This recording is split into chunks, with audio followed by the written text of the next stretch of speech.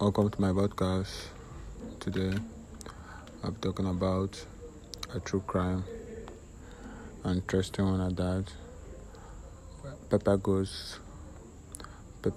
discusses the appearance of 4 young girls who were missing in neighboring New England towns in the 1970s. No arrests have been made in these decades-old cases, but that is not stopping one investigative journalist and true crime author from digging for the truth.